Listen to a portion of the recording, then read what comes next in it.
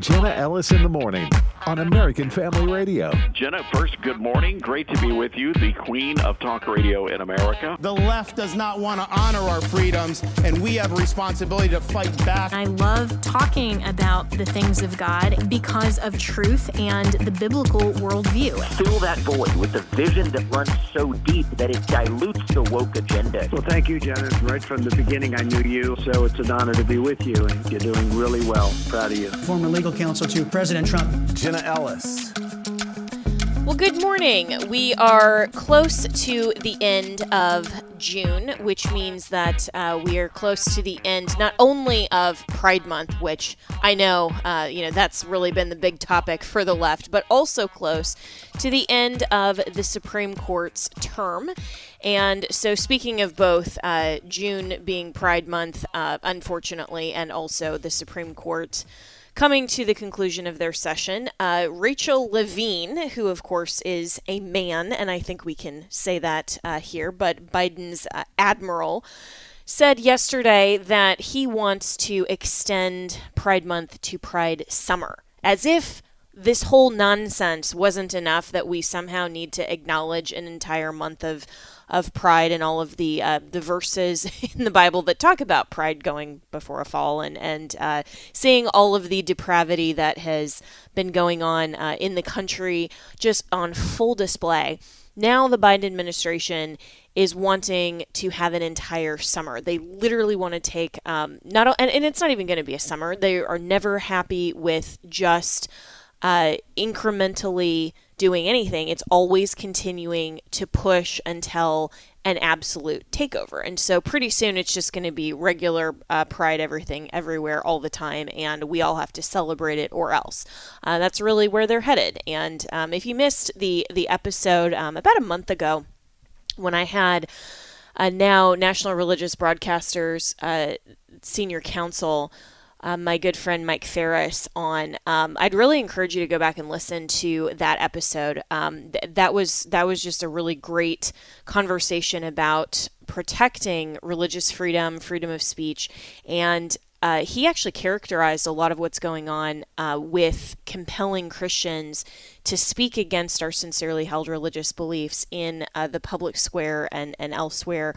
As modern day heresy trials. And I actually think that's a very apt way to describe what's going on and describe what will continue to happen with a lot of these cases that not only have been threatened by the Biden administration but and others, but have actually gone all the way up to the U.S. Supreme Court, like the Masterpiece Cake Shop case, 303 Creative, and others.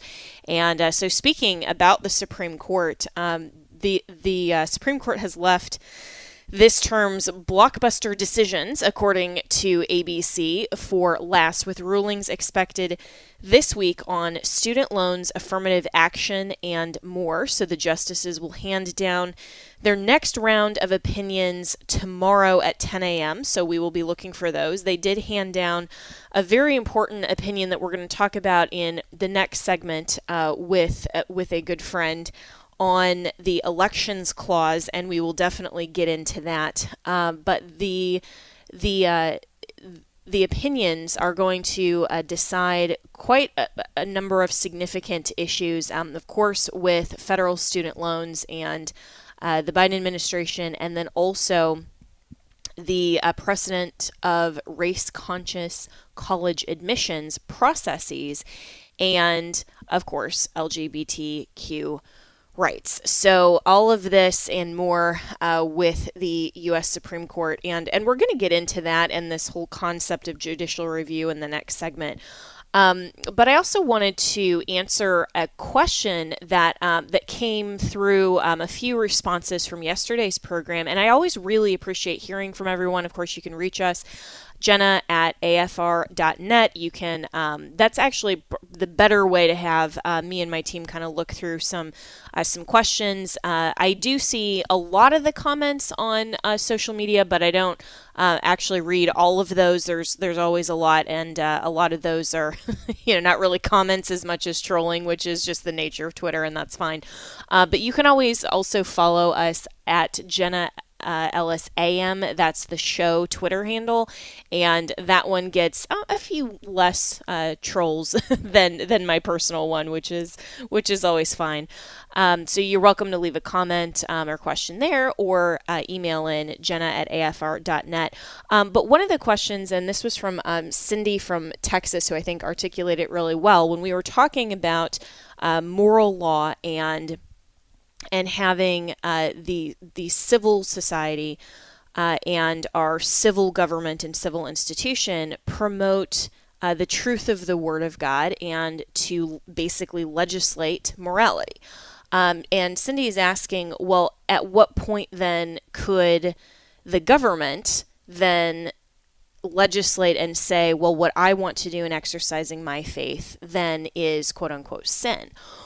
Well, this is always a matter of degree and bright lines, right? And this is a good question, because when we're talking about what the government should prohibit versus what the government should permit, there's always a question of what do we criminalize in society and what do we not? And the response from Christians and conservatives can't be, well, if we are so concerned about the government prohibiting conduct that is essential to my life and my faith, then we have to go so overbroad that we allow other unrelated conduct to be permitted so that we don't capture my conduct. It's always a matter of what does a society choose to criminalize and based on what standard.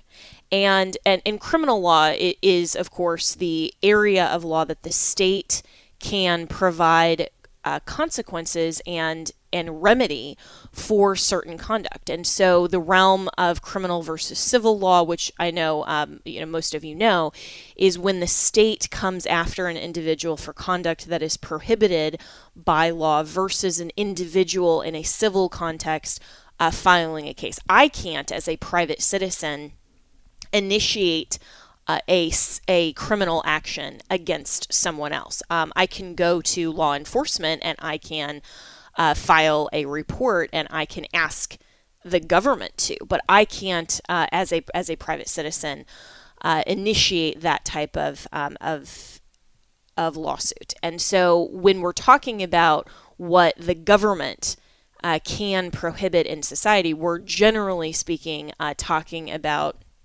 criminal liability. And so by what standard do we prohibit certain conduct in society? And this is where every society has a moral standard and does legislate morality. It's just whose morality are we talking about and by what standard? Because if the standard is we all have to just get together and decide what to prohibit, then look at where we're at as a culture. If we're saying that now it should just be totally permissible, forget about public nudity laws, forget about exhibition laws, forget about all of these other sexual exploitation standards and laws, when we're dealing with men who are naked on bicycles running around in a parade in front of children, and just forget all of that, because as long as it's in the context of a pride parade, that's somehow exempt then from the standards that we've always had in law. Well,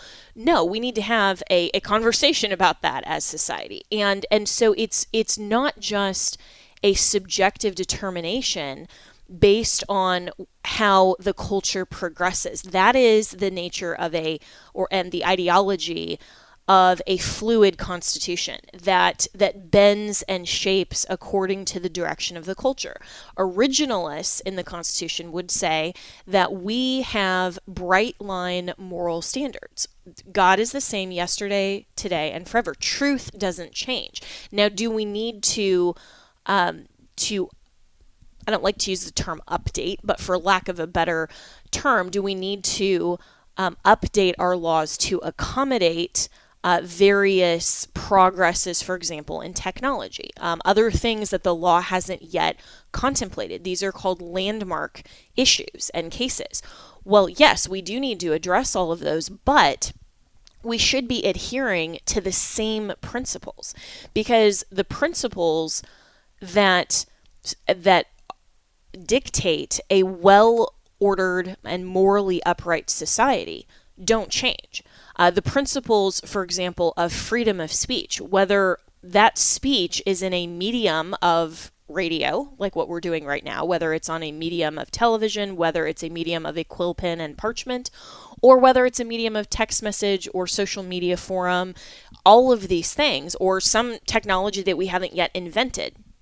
Freedom of speech is still freedom of speech, and the medium isn't as important as the principle. And so that's where then legislators and eventually lawyers end up then arguing and elaborating on how does the principle apply. But we need to go back and look at what is the standard by which we are legislating and we are determining how our law is shaped in our civil society. And if that is just on man's whim and saying that harm is defined by lack of consent, and the only thing that government has jurisdiction over is a harm where there is lack of consent, rather than saying, as we did yesterday, for example, that the government can, and I believe should, prohibit any of these, for example, gender transition surgeries, even for adults. And some people would argue, and several of you wrote in to ask that question. Well, if I'm not allowed to do what I want to do with my own body, with my own money, doesn't that go against freedom? And that's the entire conversation, is that how do we define freedom? What does genuine freedom and liberty look like in a well-ordered society? What is the role and function of the civil government? And what's the jurisdiction of the civil government over the individual? And what does God say about all of those things? Because ultimately we have to realize that God himself is the divine authority, and he has delineated certain jurisdiction and authority to the institutions that he has ordained, which is the civil government, the church government, and the family government. So the civil government doesn't have jurisdiction and power over, for example, church discipline and the areas that the church has province over. The civil government doesn't have authority over the domain of parental rights or certain other individual rights. But some of these things can overlap. So, for example, I don't think any of us would disagree that if there was an issue of, for example, sexual assault in the context of the church, the civil government can come in and prosecute that case, and that would fall within its jurisdiction. Or if there is a legitimate abuse going on in the home, you can't say, well, literally whatever happens within the four walls of my house, that doesn't matter, because that's the government needs to stay out of my home. And so that type of argument that has been advanced for things like prohibiting homosexuality, for prohibiting adultery, for prohibiting things like gender reassignment surgery. Now, all of those things, we've used some of the leftist talking points to say, oh yeah, because I as a Christian definitely don't want the government to come in and tell me how to raise my family or live my life. Then we are just assenting to this principle that harm only means lack of consent.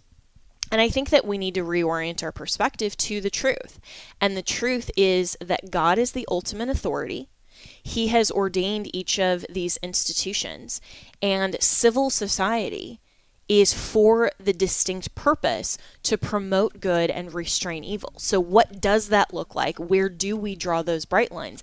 That's the entire realm of how we need to have the conversation about genuine freedom and liberty. We can't just say less government is better. We can't just say that morality is lack of consent, and the only moral law that can be enforced in civil society is the bare minimum, because otherwise I think we are taking away part of a civil institution design that God has specifically ordained and given jurisdiction to. So we need to have these conversations. Where do we draw the bright lines? Well, we'll be talking about that more as we continue here on Jenna Ellis in the Morning. We'll be right back.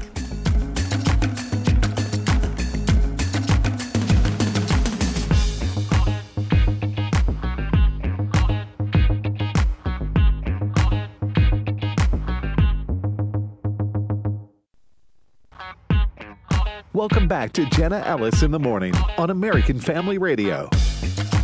So the Supreme Court issued an opinion yesterday, several in fact, but we're only going to talk about one of them that was very important. And this is Moore versus Harper, if you are interested in going and actually reading the opinion for yourself. But this dealt with the Federal Elections Clause in Article 1. And the holding of the court is that the Federal Elections Clause does not vest exclusive and independent authority in state legislatures to set the rules regarding federal elections, and therefore did not bar the North Carolina Supreme Court from reviewing the North Carolina legislature's congressional districting plans for compliance with North Carolina law. So this was a 6-3 opinion, and if the opinion of the justices and who was in the majority and minority gives you any indication of what I think about this case, know that Chief Justice Roberts wrote the majority opinion, and the three most conservative justices, in my opinion, on the court, Thomas, Alito, and Gorsuch, were all in the dissent. So joining me now to talk about this more and break down what this actually means for future elections and also the concept of judicial review is John Hostettler, who was a former member of the U.S. House of Representatives and the author of the book Ordained and Established, A Statesman's Citizen's Guide to the United States Constitution. So good morning, John, and thank you so much for joining me this morning. Good morning, Jenna. Thank you for having me. Yeah, I really appreciate this. And so just first overall, with this particular case that we're dealing with, Article 1, Section 4, which for listeners, that section is the time, place, and manner of holding elections for senators and representatives shall be prescribed in each state by the legislature thereof, but Congress may at any time by law make or alter such regulations except as to the places of choosing senators. So this is the section that the Supreme Court case is contemplating, and basically the North Carolina Republicans, their argument was to say that the state legislature, basically has plenary authority under the U.S. Constitution, and state law can't get in the way of that, and so they had this idea that this is actually power given to the state legislature that can't be foreclosed by another law to the state, so or by the state or by the Constitution. So in terms of how you read the majority opinion, I don't think this is a great opinion, but what is your take on this overall? Well, it's not a great opinion, and my view of that is not the first time for me. When I was in Congress, I took umbrage with a lot of what the federal judiciary did on several occasions, and I think you've read the clause in Article 1, Section 4, and in fact it does do exactly what the Supreme Court and the state Supreme Court said it doesn't do, and it does vest exclusive authority in the state legislatures to draw maps in this particular case. It would be under the manner of holding elections for representatives, and that's what it does. But, Jenna, what's most troubling to me, but not completely unfamiliar, is that it's what the federal judiciary, the Supreme Court, left out of its opinion, and that is any reference to the Supremacy Clause, which is in Article 6, because Article 6 solves this problem. It answers the question that the court ostensibly is making in this, and the court is basically asking, first of all, does the state legislature have exclusive authority? If you look at Article 1, Section 4, the answer is yes. And then it asks if the state courts can intervene or, in my opinion, interfere in this exclusively vested authority in the Constitution. Article 1, Section 6, Clause 2 is what's known as the Supremacy Clause, and it says very clearly, it answers this question very clearly: this Constitution and the laws of the United States which shall be made in pursuance thereof, and all treaties made or which shall be made under the authority of the United States shall be the supreme law of the land. And this is the important part. the judges in every state shall be bound thereby. Once again, bound by the Constitution in this case, in this case that we're talking about this morning. And then it goes on to say, anything in the Constitution or laws of any state to the contrary notwithstanding. So the court is asking basically, does the North Carolina state legislature have exclusive jurisdiction? Article 1, Section 4 answers that. Can the judges in the state, in North Carolina in this case, can they, according to their constitution or their laws in the state of North Carolina, can they disregard that particular exclusive authority? And the Constitution clearly says no. And so the Supreme Court seeks to, and some commentators, I'm sure you've read, have suggested this, is that the Supreme Court is continuing to assume more authority in all kinds of areas.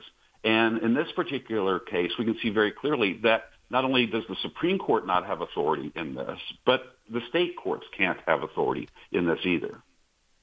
And that's just so well stated, John. And I'm talking with John Hostettler, who was a former member of the U.S. House of Representatives and the author of the book Ordained and Established. And John, so then how did the Supreme Court arrive at their majority opinion and just totally disregard the rules? I think that's what's so frustrating when all of us who are conservatives see activism on the Supreme Court where they're just disregarding the rules and fabricating their own opinion and basically suggesting that we live in a juristocracy instead of a constitutional republic that has supreme laws.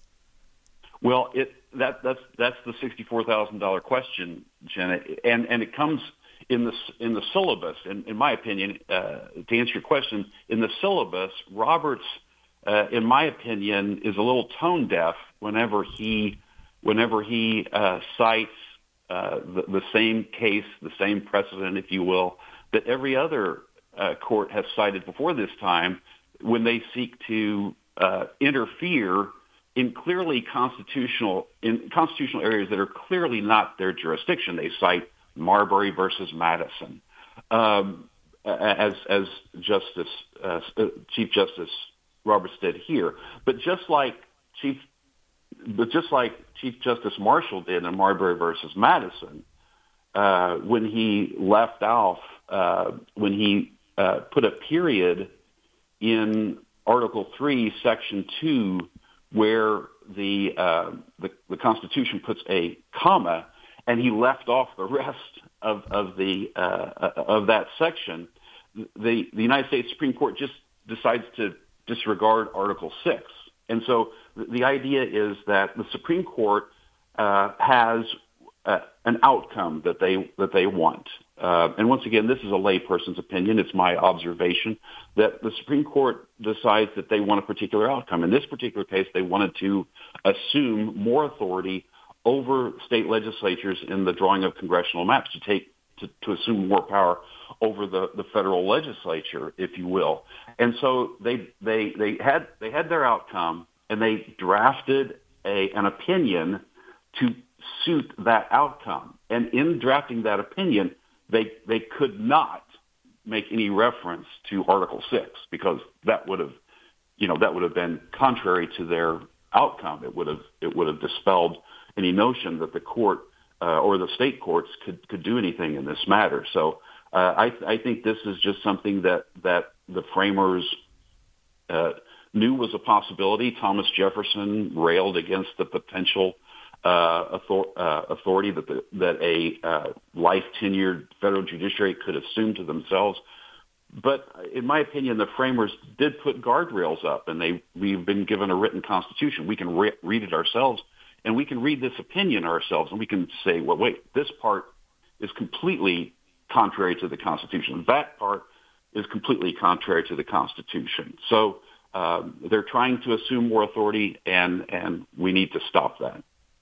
We do need to stop that, and that's exactly, you're absolutely right, John, that this is what the Supreme Court does when they want an outcome-based resolution that they don't actually have the authority for. And in the what I thought was yet another beautifully written dissent by Justice Thomas, his first line is, "This court sits to resolve not questions and issues, but cases or controversies." And he's making the assertion that they're not following their limited jurisdiction and authority in Article 3. And so they've been doing this for decades, just assuming that the authority that they don't have under the Constitution to get to an outcome that the majority prefers. So we do need to stop that. And what is your opinion on the best way to do that? Because this now is the opinion from the bench. It's clearly wrong. So what's the resolution? Well, one of the means that I chose to attempt to solve these problems, to resolve these issues, was by what the framers referred to, the Federalist paper writers referred to as the power over the purse. And that is, and I'll give you an example. For example, when the 11th Circuit, back in, I think it was 2003, if I recall right, when the 11th Circuit sought to order the removal of the Ten Commandments from the Alabama State Supreme Court house that Chief Justice Roy Moore had placed there, I offered an amendment to the appropriations bill, the relevant appropriations bill, the Commerce State Justice Department of Justice appropriations bill, which funded the federal judiciary and just basically said no money may be expended for the enforcement of any order pursuant to that particular opinion. So, you know, in practical sense, what would have happened was if ultimately the Alabama State Supreme Court had it removed, they removed Chief Justice Moore, then they removed the Ten Commandments, unfortunately. But what would have happened on the federal level is an order would have been issued by the 11th Circuit and the federal executive branch under the authority of the U.S. Marshal Service would have contracted for the removal of that. Well, if you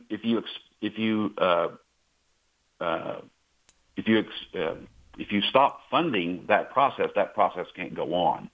And so the appropriations process is a way and is the fastest way, in my opinion, to stop these errant decisions from becoming made in practice. And that's one of the, as you said, the quickest and best resolutions, and that's an idea that Governor DeSantis has been talking about quite a lot on the federal level as well, and from his time in Congress has seen that also as a solution. And in just the last about 3 minutes that I have with you, John, I also want to get your commentary on the concept of judicial review as a whole, because I think this idea in the conservative mind really doesn't jive with what the Constitution actually does provide in Article 3. And I've long been an advocate to reinterpret Marbury and to say, really that case set us on a really bad track, and it needs to, this whole concept of judicial review really needs to change in terms of the way that the Supreme Court exercises it.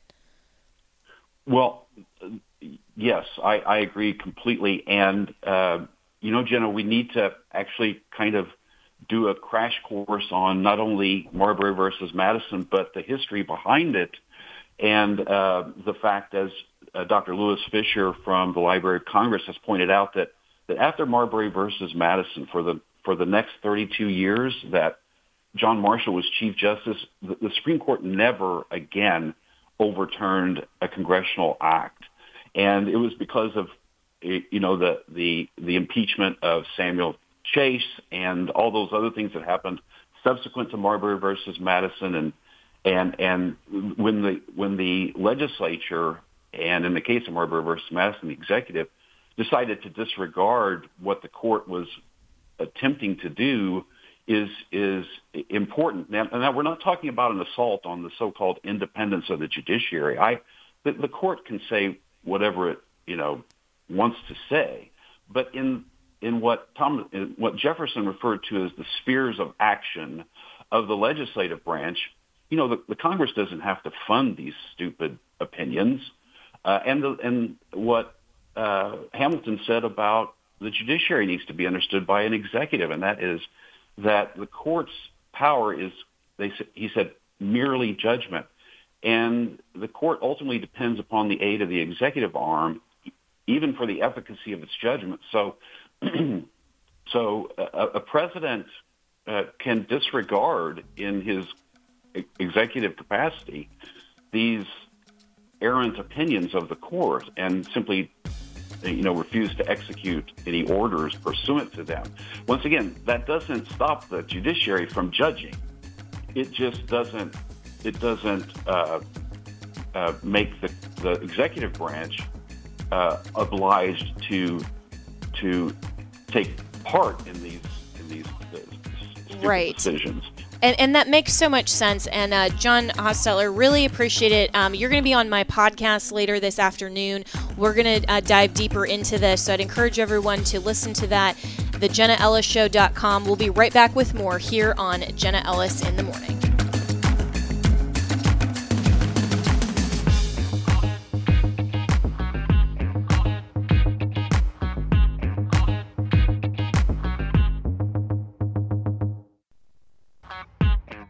Welcome back to Jenna Ellis in the Morning on American Family Radio.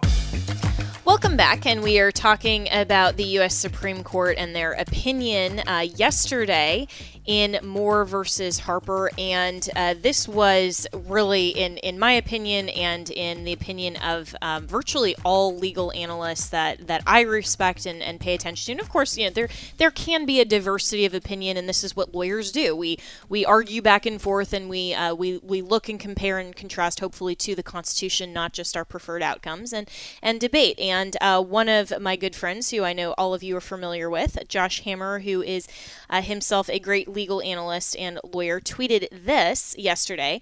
This point cannot be emphasized enough. Moore versus Harper today is just the latest evidence for it.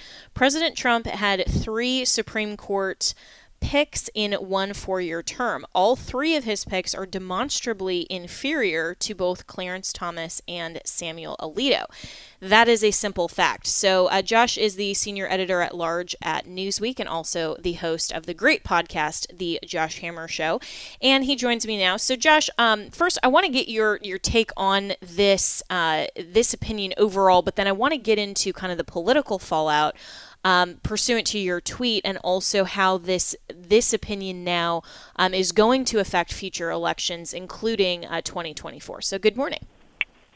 Yeah, good morning, Jenna. Always a pleasure to join you. So Moore versus Harper was one of this term's more anticipated cases. I mean, I think the 2 most anticipated cases have not been released yet. That would be affirmative action, which is technically 2 cases, one out of Harvard, one out of University of North Carolina, and then also this case out of your home state, Colorado, called 303 Creative, that is a very similar case to Masterpiece Cake Shop. It's kind of this thorny intersection of free speech, religious liberty, LGBT, all that stuff. So hopefully we finally get some good rulings on some of those issues. But Moore versus Harper was definitely one of the cases that I think many of us were anticipating. And it's kind of a bizarre outcome.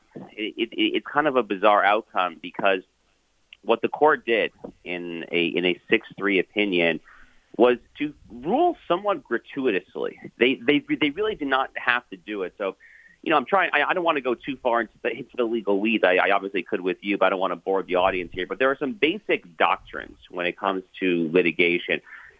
Everything in the federal courts has to be what Article 3 of the Constitution refers to as a case or controversy. And in order to be a case or controversy, the parties need to demonstrate standing, that they have suffered a concrete injury, and that the courts are in a good position to redress that injury via a proper remedy. And furthermore, there are other doctrines called ripeness and mootness. And mootness in particular basically means that no subsequent actions have taken in the course of the litigation since the court agreed to hear the case that effectively would remove the court from the process. Basically, the actors involved have settled this themselves. And that's actually exactly what happens here in Moore versus Harper. Clarence Thomas is very very emphatic about that in what I find to be a very persuasive dissent, joined by Neil Gorsuch and Sam Alito. Unfortunately, Chief Justice Roberts, as he is wont to do, kind of goes out of his way to shoot down the so-called independent state legislature theory, which is a theory that the leftist media, the corporate media, was kind of up in arms about. They called this a far-right theory, kind of a fringe theory. Basically, kind of the actual substantive constitutional question was whether the federal elections clause of the Constitution are in Article 1, Section 4, whether it would give state legislatures basically full power to interpret their state constitution without the federal courts kind of getting in the way. And John Roberts, in his opinion, goes out of his way to say that no, that there is no kind of exception here to judicial review. Marbury versus Madison establishes judicial review for everything, and therefore the federal courts can get involved here. And there was no reason for him to do that because, again, the issue became moot. The North Carolina Supreme Court overruled itself. It changed its ruling and effectively made this litigation one that the federal courts did not need to weigh in on. So the whole thing is basically a giant exercise in virtue signaling is kind of my read on it. That's definitely Clarence Thomas's read on it when he refers to this as basically an advisory opinion, which the court back in the 1790s established very early on that they would not do. That's how you get standing doctrine in the first place. And to your point about the tweet, Jenna, that's why I was disappointed to see that Amy Coney Barrett and Brett Kavanaugh fell for this. Because, again, the whole thing is just gratuitous. There was no reason to do this. And it reeks of virtue signaling. And on kind of a crass political level as well, I certainly worry about the possible ramifications of this for Republicans in future election cycles. And I think, Josh Hammer, that you're very right to be concerned about the outfall of this, and especially be concerned as well about the lack of truly having a solid conservative majority. And initially, you and I had talked about kind of more of this 3-3-3 that we actually have on the court, and I think that this case in part displays that with the three justices in the dissent. And my response to your tweet yesterday, and then you and I talked about this a little bit, was I also placed blame on the Federalist Society and Leonard Leo and some of these people that were involved very heavily in selecting these judicial picks for the Supreme Court and presenting them to President Trump, who ultimately then did nominate them. And we find ourselves now, instead of having 5 justices that mirror Thomas and Alito themselves, we have this sort of 3-3-3 split where we have 3 very leftist, liberal, activist judges. We have 3 kind of moderates that, occasionally Kavanaugh and Barrett and Roberts less frequently get it right. And then we have 3 most conservative, and Gorsuch, of course, would be in that block, but leaning moderate, where he's had other opinions, like in Bostock, that inexplicably read into the term sex in the 1964 Civil Rights Act and said, sure, that includes sexual orientation and gender identity, which clearly wasn't contemplated by Congress. But anyway, so we have this kind of 3-3-3 split, and I think that for people, anyone who either follows this closely like you and I do, or anyone listening who simply cares about the Supreme Court, can and should be a little bit frustrated with this. And so, what in your view is kind of the backdrop of this, because we had a great opportunity with 3 justices from President Trump that happened to where we now have this 3-3-3 split instead of a solid, basically 5-4. Yeah, it's a great question, right? And I think, by the way, I think 3-3-3 split is actually generous, if anything. I hate to be so Debbie Downer, but that's actually generous because I don't think Neil Gorsuch deserves to be in the same category as Clarence Thomas and Sam Alito, because he is Justice Gorsuch is very solid on some basic kind of separation of powers question. He is very solid on religious liberty for the most part and things like that, but he really does go wayward in certain buckets of cases. He's probably the single most far left member of the court, literally the single most far left member of the court, left of Sonia Sotomayor and justices like that, when it comes to Indian tribes when it comes to Indian law, and perhaps that comes from the fact that he kind of served on the 10th Circuit out in your home state, Colorado, and maybe had some kind of unique experiences there. But he's very, very left on those issues. He's very liberal on many kind of just bread and butter criminal defense issues. And, of course, you mentioned the Bostock case from 2020 where he infamously misread the Civil Rights Act to imbue that statute with sexual orientation and so-called gender identity when the plain text clearly did not call so. So I think it's generous, honestly, to kind of put Gorsuch with Thomas and Alito. It's really something of like a 2-1, 2-1-3 court, if you want to be like really technical, where Kavanaugh and Barrett are kind of between Gorsuch and Roberts. But anyway, all that is to say that obviously it could have been a lot better, right? It could have been a lot more solid. And yes, it's true. The three Trump nominees have given us some great cases. We obviously had the tremendous victory in Dobbs last June, and we had various other solid rulings last term, including this major Second Amendment case, the Bruen case out of New York State. I mean, there were plenty of other reasons to celebrate, but so, there have also been any number of other examples where I think Amy Coney Barrett and Brett Kavanaugh have sided with Chief Justice Roberts over Thomas Alito and often Gorsuch. There have been any number of religious liberty cases where they have not gone nearly far enough. There was a case out of 2021 called Fulton versus Philadelphia. It was a case that really presented the court with a nice, clean opportunity to once and for all overturn a misguided 1990 case called Employment Division versus Smith, which was actually written by the late, great Justice Scalia, but I think many religious liberty advocates would say that it was one of his more misguided opinions. It's been very criticized by many conservatives over the past decade or two. And unfortunately, Barrett and Kavanaugh decided not to join Thomas Alito Gorsuch to overturn that case. And many other examples, certainly as well. Kavanaugh went wayward on a redistricting case out of Alabama a couple of weeks ago, kind of further in line with his whole virtue signaling shtick, you might say, on the court. And when it comes to judicial nominations in general, I think the current apparatus that we have in place is just not up to the task. And I've written so much over the years on like what things that we could be doing tangibly better.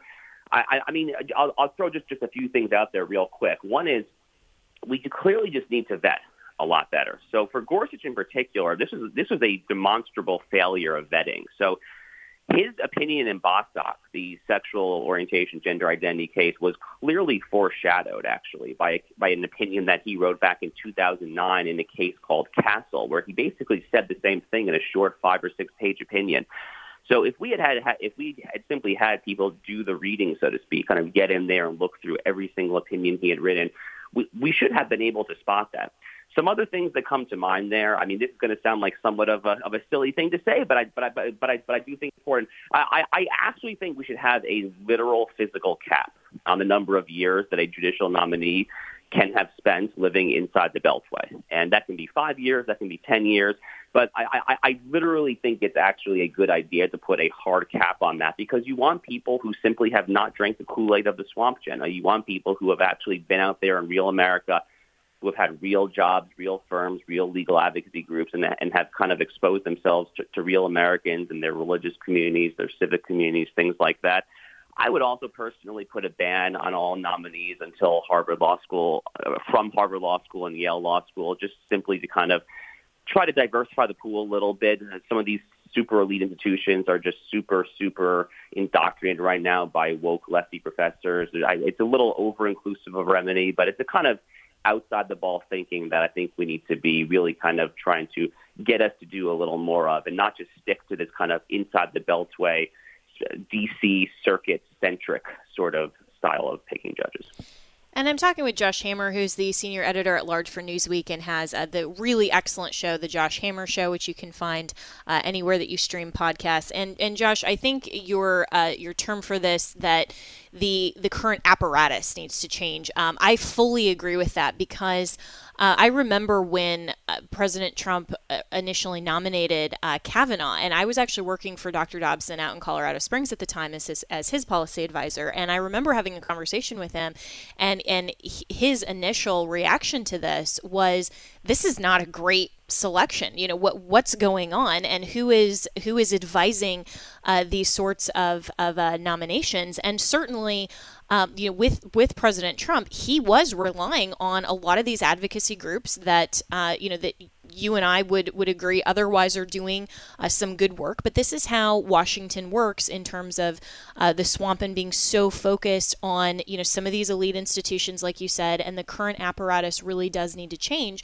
because when, the next Republican president gets into office, whether that's Trump or someone else, the nominations and the selections really need to be a lot more focused on originalism, on some of these principles, and not just this, what I would term as this grandiose theorizing of kind of so far away and removed from actual litigation. I mean, some of these opinions are just so completely removed from anything that is actually constitutionally sound, like this one that we've been talking about more, but also, some of the things you mentioned, like some of the criminal law stuff. I mean, they're not practical in any sense for genuine litigants and actual people who are going through the system. I mean, among a host of many other problems. But I think that that's very apt to say that our apparatus needs to change in terms of how we select some of these nominees. And so also,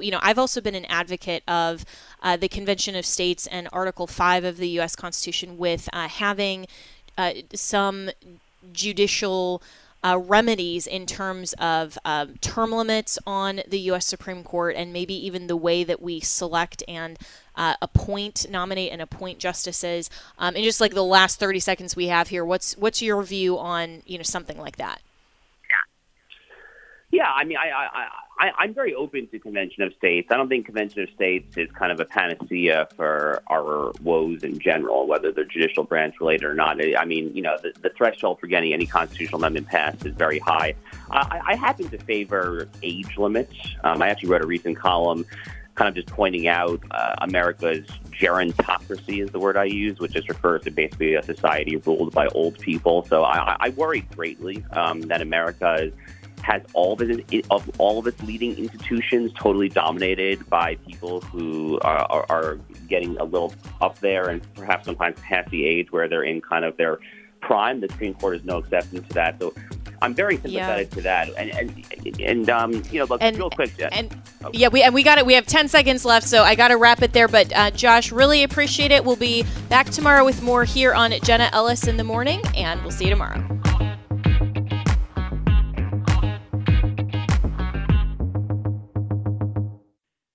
The views and opinions expressed in this broadcast may not necessarily reflect those of the American Family Association or American Family Radio.